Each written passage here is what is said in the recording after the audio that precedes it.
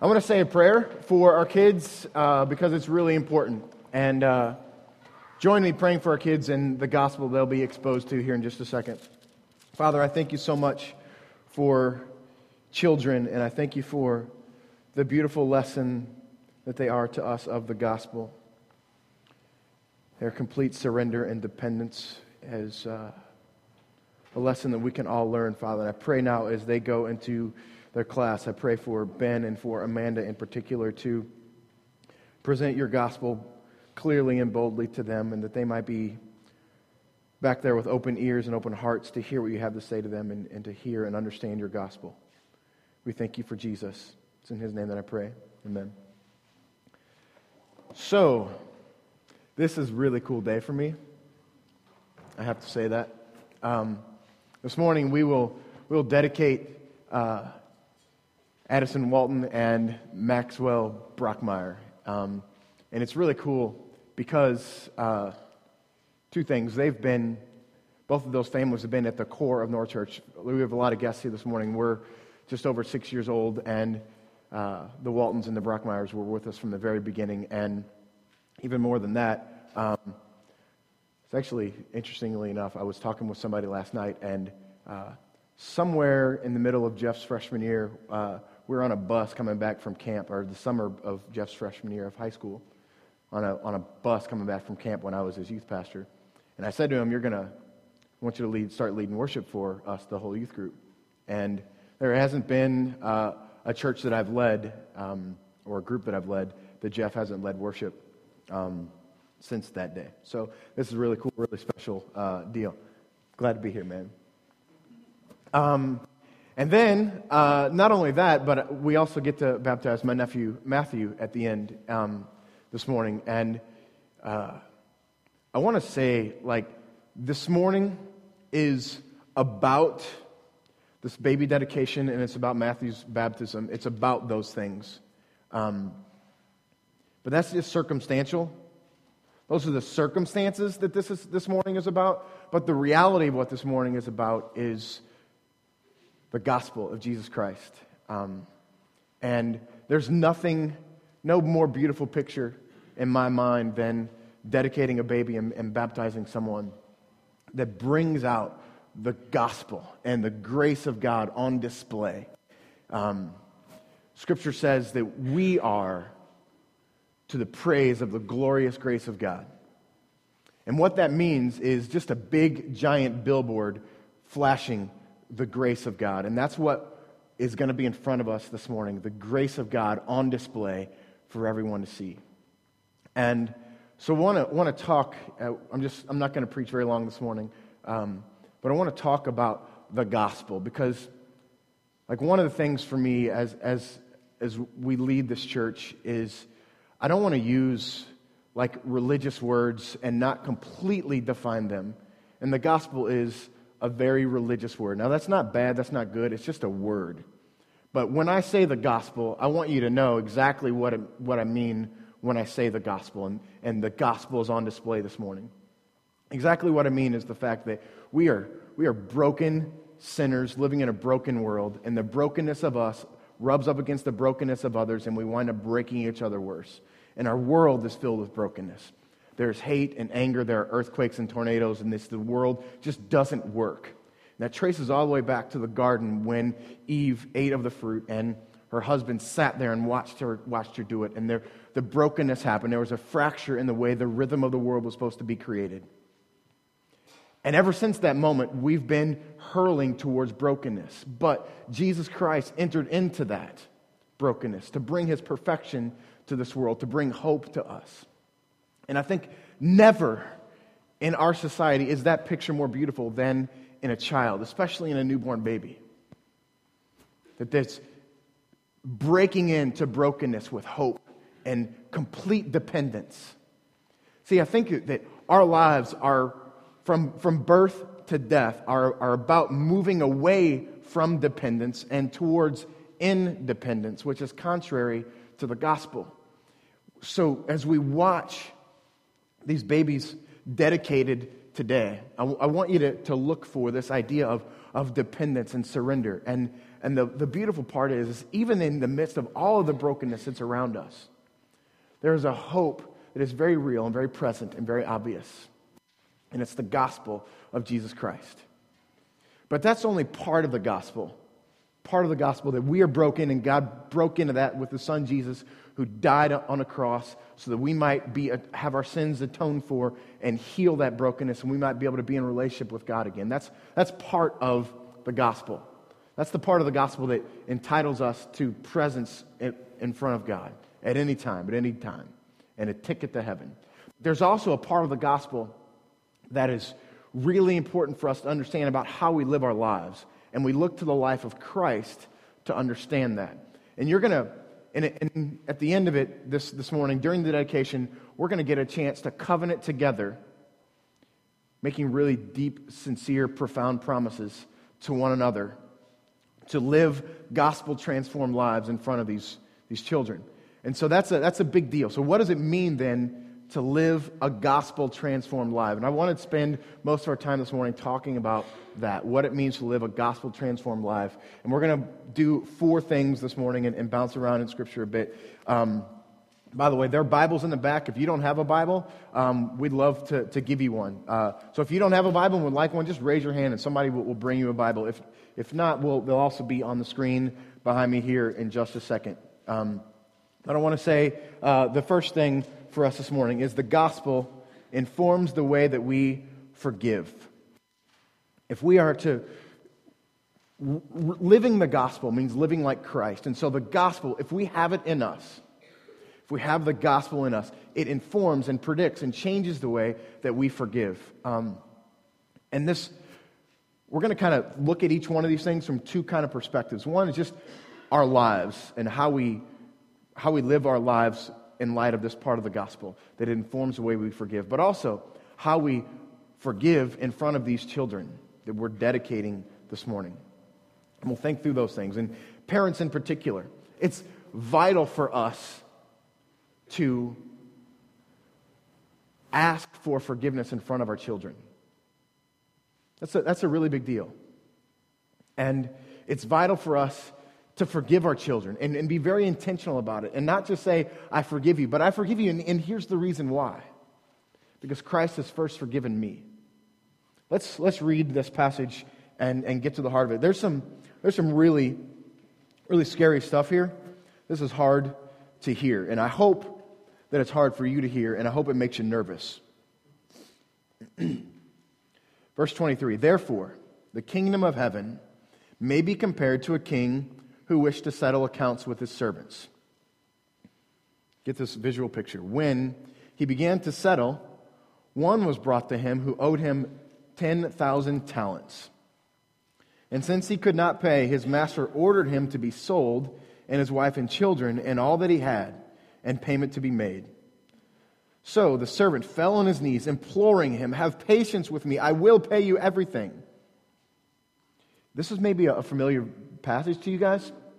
Look up at me. I want you to understand the reality of what's happening here. Don't let the familiarity of this passage pass you by, of a man on his knees begging before his king for his life. And not just his life, but the life of his wife and his children. This is really like tearful, pleading, white-knuckle gripping, like this is vital for this guy. Verse 27. And out of pity for him, the master of that servant released him and forgave the debt. But when the same servant went out, he found one of his fellow servants who owed him 100 denarii.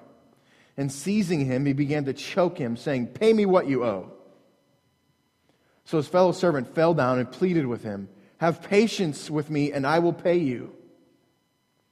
He refused and put him in prison until he could pay the debt.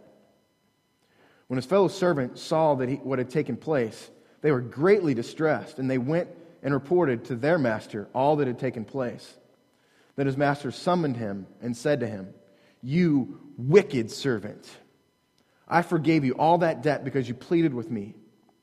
And should not you have mercy on your fellow servant as I had mercy on you? And his master delivered him to the jailers until he should pay all his debt. And that's a great story, but here's the really nervous part. Verse 35.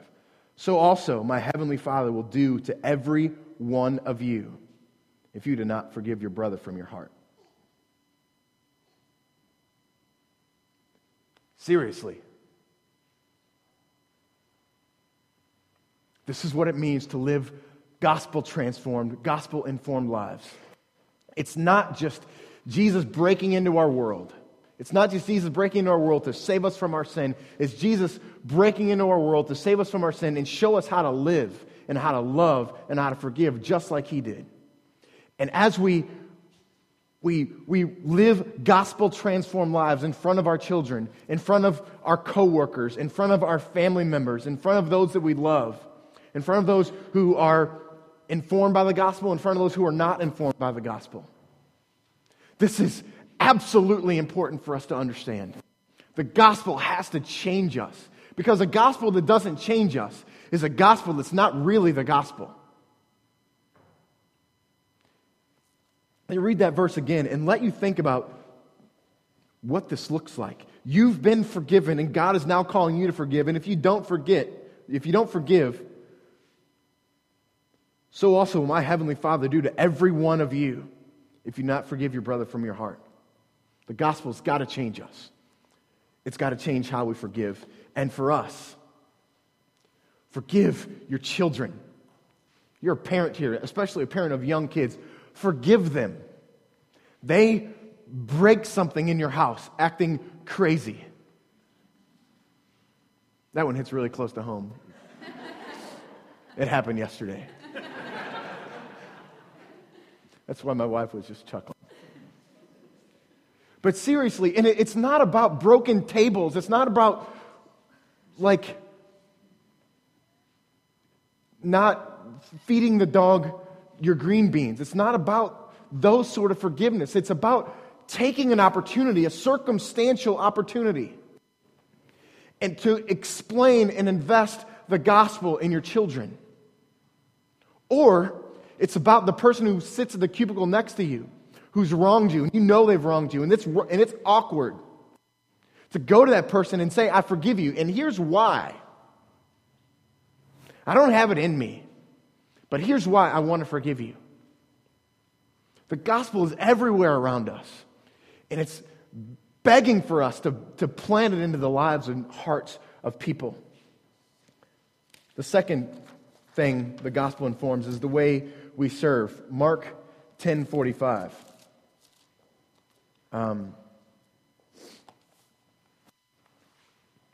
Again, a familiar verse. This one's quick. For even the Son of Man came not to be served, but to serve, and to give his life a ransom for many. The gospel informs the way that we serve. For those of you who are guests with us this morning, you now have my permission for the next minute or so to tune me out if you want. I'm talking now to North Church family, committed core group, North Church family. We have a desperate need in our church for service. Do you guys know, I don't know what the numbers are today, but last week we had 19 kids in one classroom back there. We had 19 kids between the ages of 4 and 10. And as you can see this morning, that problem is growing. We have a whole lot of kids back there and not enough people serving back there. To live gospel-transformed lives in front of these children means to serve. And I'm going to be coming. If you're not serving, if you're a North Church committed person, and you're not serving back there, you will look me in the eye in the next 2 weeks.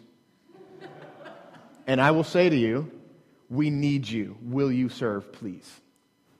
So if you're not working back there, I'm going to look you in the eye and I'm going to say that to you.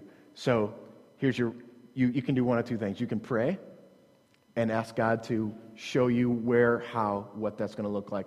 Or you can avoid me.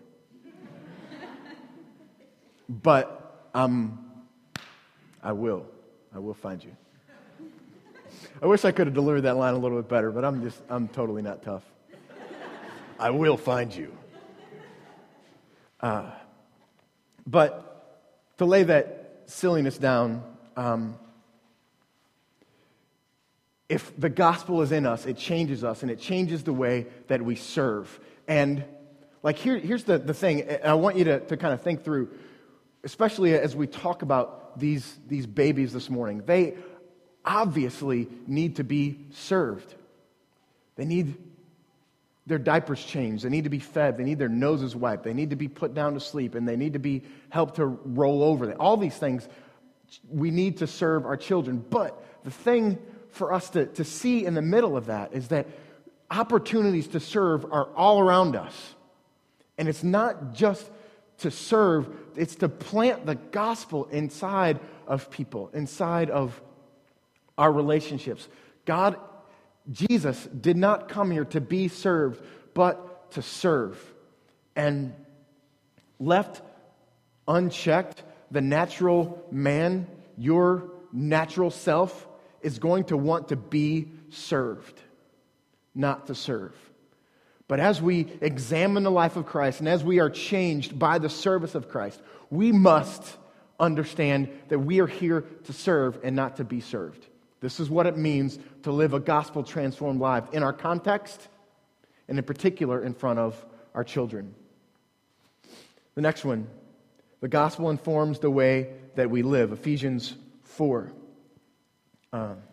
This is one of my favorite verses. The next two verses we'll read are two of my favorites. Ephesians 4:1. It says, this is Paul talking. By the way, let me give you a little history of the book of Ephesians. Paul writes the book of Ephesians to a church in a town called Ephesus. And the book of Ephesians is really like the model for how the church is to be a church. Ephesus was a baby church when it was written. Okay, here's instructions for you. The first couple of chapters are about what it means to be in Christ, and the next few chapters are about what it means to live inside of a church. And it kind of starts off with chapter 4 and verse 1. Okay, this is what it means to be in Christ. Now here's how we're going to live inside the body of Christ. It says, I, therefore, a prisoner for the Lord, urge you to walk in a manner worthy of the calling to which you have been called. So the first 3 chapters in Ephesians are talking about who we are in Christ and what Christ has done for us, how He's changed us. By grace we have been saved through faith, not of ourselves, but it's a gift of God so that no man may boast. That's in like Ephesians 2:1-10 are all about the gospel and what Christ has done for us, how He's changed us. And then now because of all of that, God is calling us in Ephesians 4:1 to live a life worthy of that calling. And this word worthy is the Greek word axios. That Greek word axios really means of equal weight. So here's the word picture. The Greek language writes often in word pictures. Here's the word picture that we're seeing here. A scale. We have chains here, right? And then the little bowls or baskets here, and we're putting things here, and they're weighing one or the other. The word picture is that. So we have on one side of this scale the calling to which we've been called. It's this perfect life that Jesus Christ lived for us to die to ourselves. This is it. Over here, it's to live a life worthy of Christ, of equal weight to Christ. This is this Greek word axios. And God is calling us, Paul is calling us here in Ephesians 4:1, to live a life worthy of this calling, of equal weight to the calling, which is completely impossible. We are miserable failures at Ephesians 4:1. And the gospel says to us, when we are miserable failures, we have but one response. Fall flat on our face and beg God for His grace and His mercy. And this is what it looks like to live gospel-transformed lives in our context, and gospel-transformed lives before these children. To realize that we do not have the capability to live this life worthy of the calling to which we've been called. And our response to that is, God, please change me. I'm in desperate need of your grace. I'm in desperate need of your mercy. And that's not a just you and God thing. That's a you and God and your wife when you wrong her thing. It's a you and God and your children when you fail as a parent to them. It's you and your coworker. It's you in every single context that you're in. You are not able to live a life worthy of the calling, so the gospel informs us to fall on our face before God and say, forgive. And ask God to give you what's needed to live this life worthy of the calling. This is what it means to live gospel-transformed lives.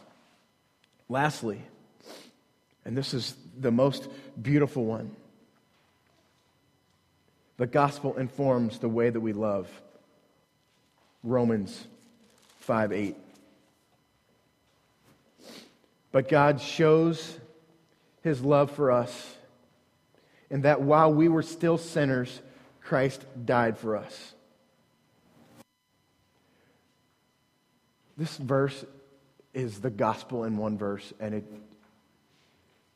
makes my heart yearn. While we were still sinners, wretched, grotesque, earlier in Romans, it says that before Christ, our mouths were as open graves before the Lord. What that means, an open grave, I don't know if you guys are aware of this, but there's disease in a grave. You open that casket, you open that grave, and disease is going to come out. Anyone exposed to that is going to get sick, awfully sick. Our mouths were as open graves. It also says in Romans that our paths lead to ruin and misery.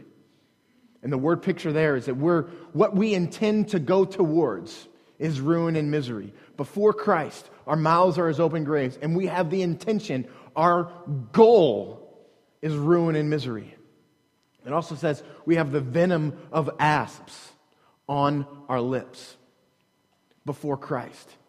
In the midst of all of that darkness, and you don't have to look around very hard to see there's darkness everywhere in our world. And I hope that you don't have to look around very hard to realize there is darkness inside of you. In the midst of that, Christ sent His Son to die for you and to die for me, to atone for all of that darkness. The Bible says that Jesus is the light who chases the darkness away. But the beautiful part about that verse is not just that while we were sinners, Christ came to die for us. It's earlier. It says God shows His love for us. That word shows is the Greek word sunesteo. Elsewhere it's translated as demonstrated. But what it really means, the heart of what this word means is to place within our reach. The love of God by the life of Christ is placed within your reach. If Christ had stayed in heaven, the love of God would not be within your reach. We are dead men before Christ, unable to move, and Christ Himself has put His love within our reach.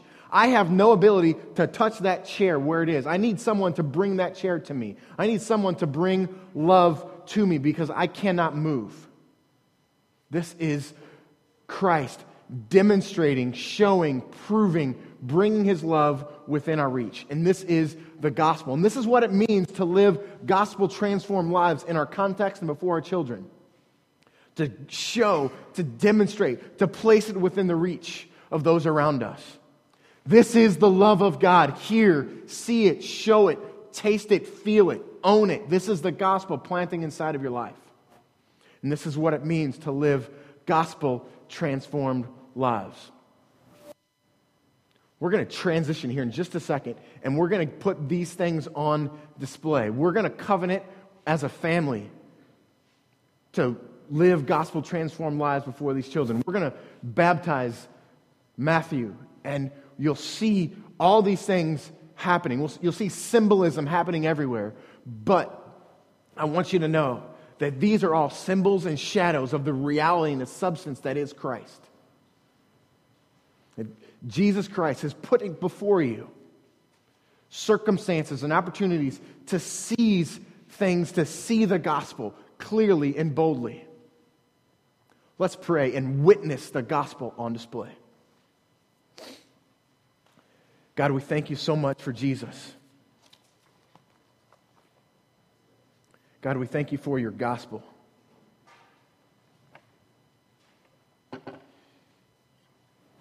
Father, you are great and mighty and wonderful and perfect.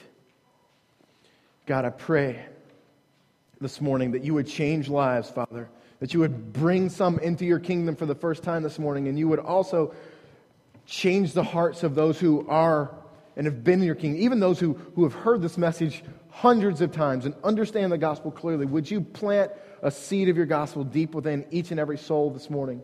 And as we partake in these opportunities to put the gospel and your grace on display, would you continue to work in our hearts and plant the gospel in our lives?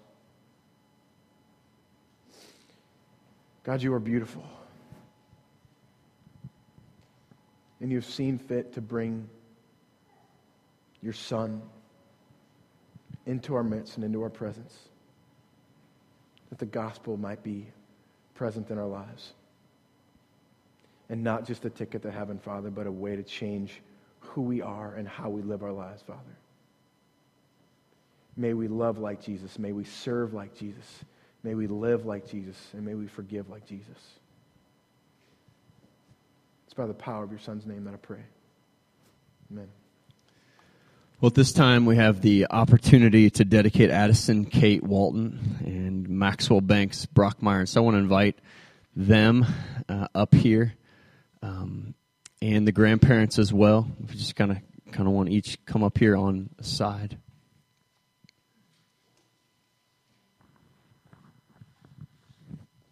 And I want to ask Megan's dad to read some scripture for us. Okay, I'm going to read in the Old Testament, Deuteronomy 6, 5 through 7. You shall love the Lord your God with all your heart and with your soul and with all your might. And these words that I command you today shall be on your heart. You shall teach them diligently to your children, and shall talk of them when you sit in your house, and when you walk by the way, and when you lie down, and when you rise. And Proverbs 22:6, train up a child in the way he should go, even when he is old, he will not depart from it. Thanks. One of the things that is so powerful about this morning is not only these precious children, but these families that are represented here, and the heritage that's represented here. And as we dedicate them to the Lord this morning, we've asked the grandparents to pray over their families. So Wayne, I want to ask you to come to the mic and pray over your family and over Addison.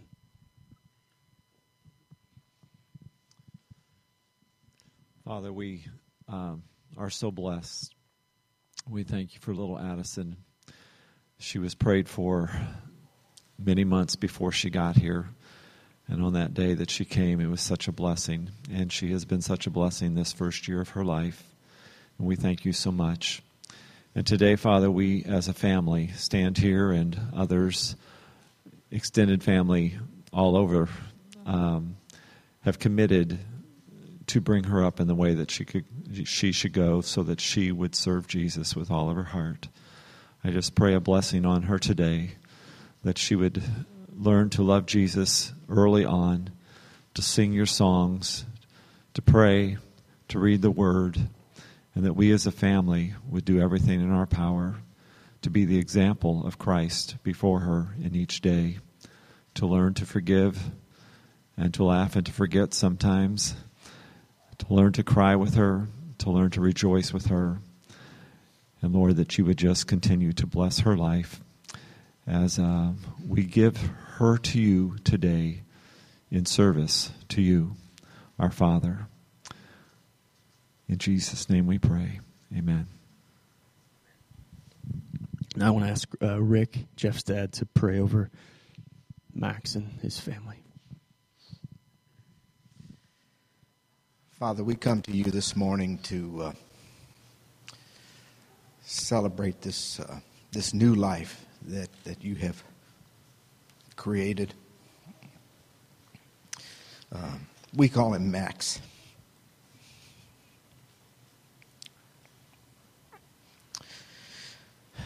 And he's an unspeakable blessing to us. And Father, we know that you created Max. You told Jeremiah, before I formed you in the womb, I knew you. Before you were born, I set you apart. And Father, David said to you, all the days of my life were written in your book before one of them came to be. Father, in our humanity, it's hard for us to comprehend that before any of us were born, you knew us and you created us, perhaps even to eternity past. Again, we hardly can comprehend this. But in all of this, we know that you have a plan for Max's life. You created him for your benefit and your glory. And Father, this morning, we just want to lift him up to you and offer him to you, that you would indeed accomplish and fulfill your plan in his life. And we know, Father, that as parents, you use us to help facilitate your plan in our children's lives. And I indeed pray that for Jeff and Megan, that you would keep them close to you always, and that you would enable them to assist you in facilitating your plan for Max's life. And we pray a special blessing upon him, that you would bless his life with safety and health, and that he would indeed grow to be the man that you've created him to be, and that you would work in and through his life to accomplish great things and your plan for his life. In Jesus' name, amen. I'm going to go ahead and dismiss the grandparents to have a seat.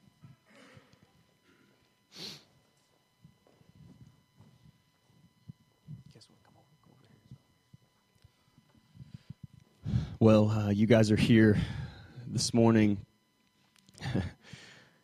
because you desire to raise your children in the fear of the Lord.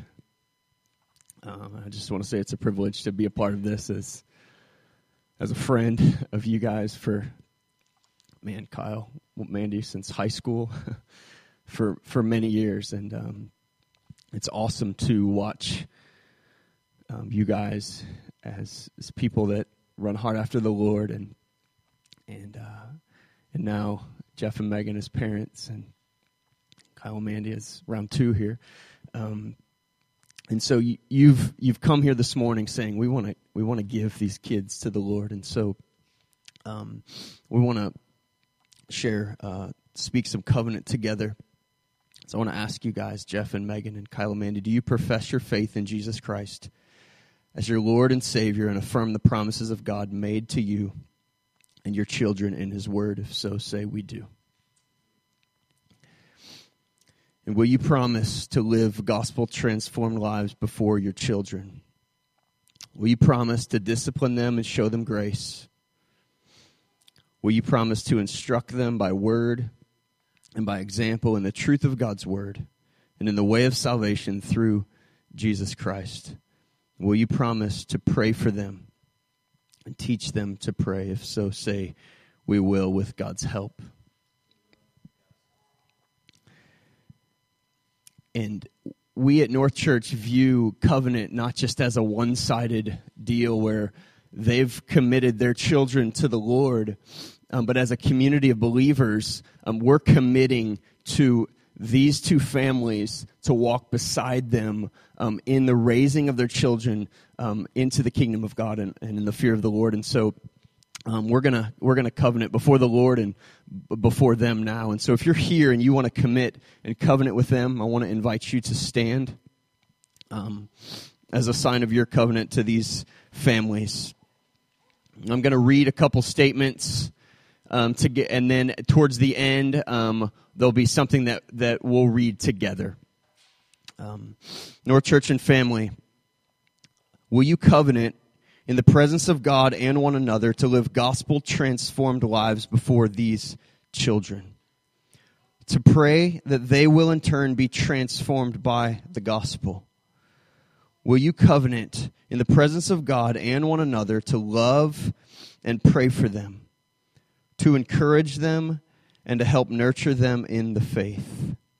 Will you covenant to assist these parents in fulfilling their biblical responsibilities to hold them accountable by confronting sin, to pray for them and spur them on toward love and good deeds.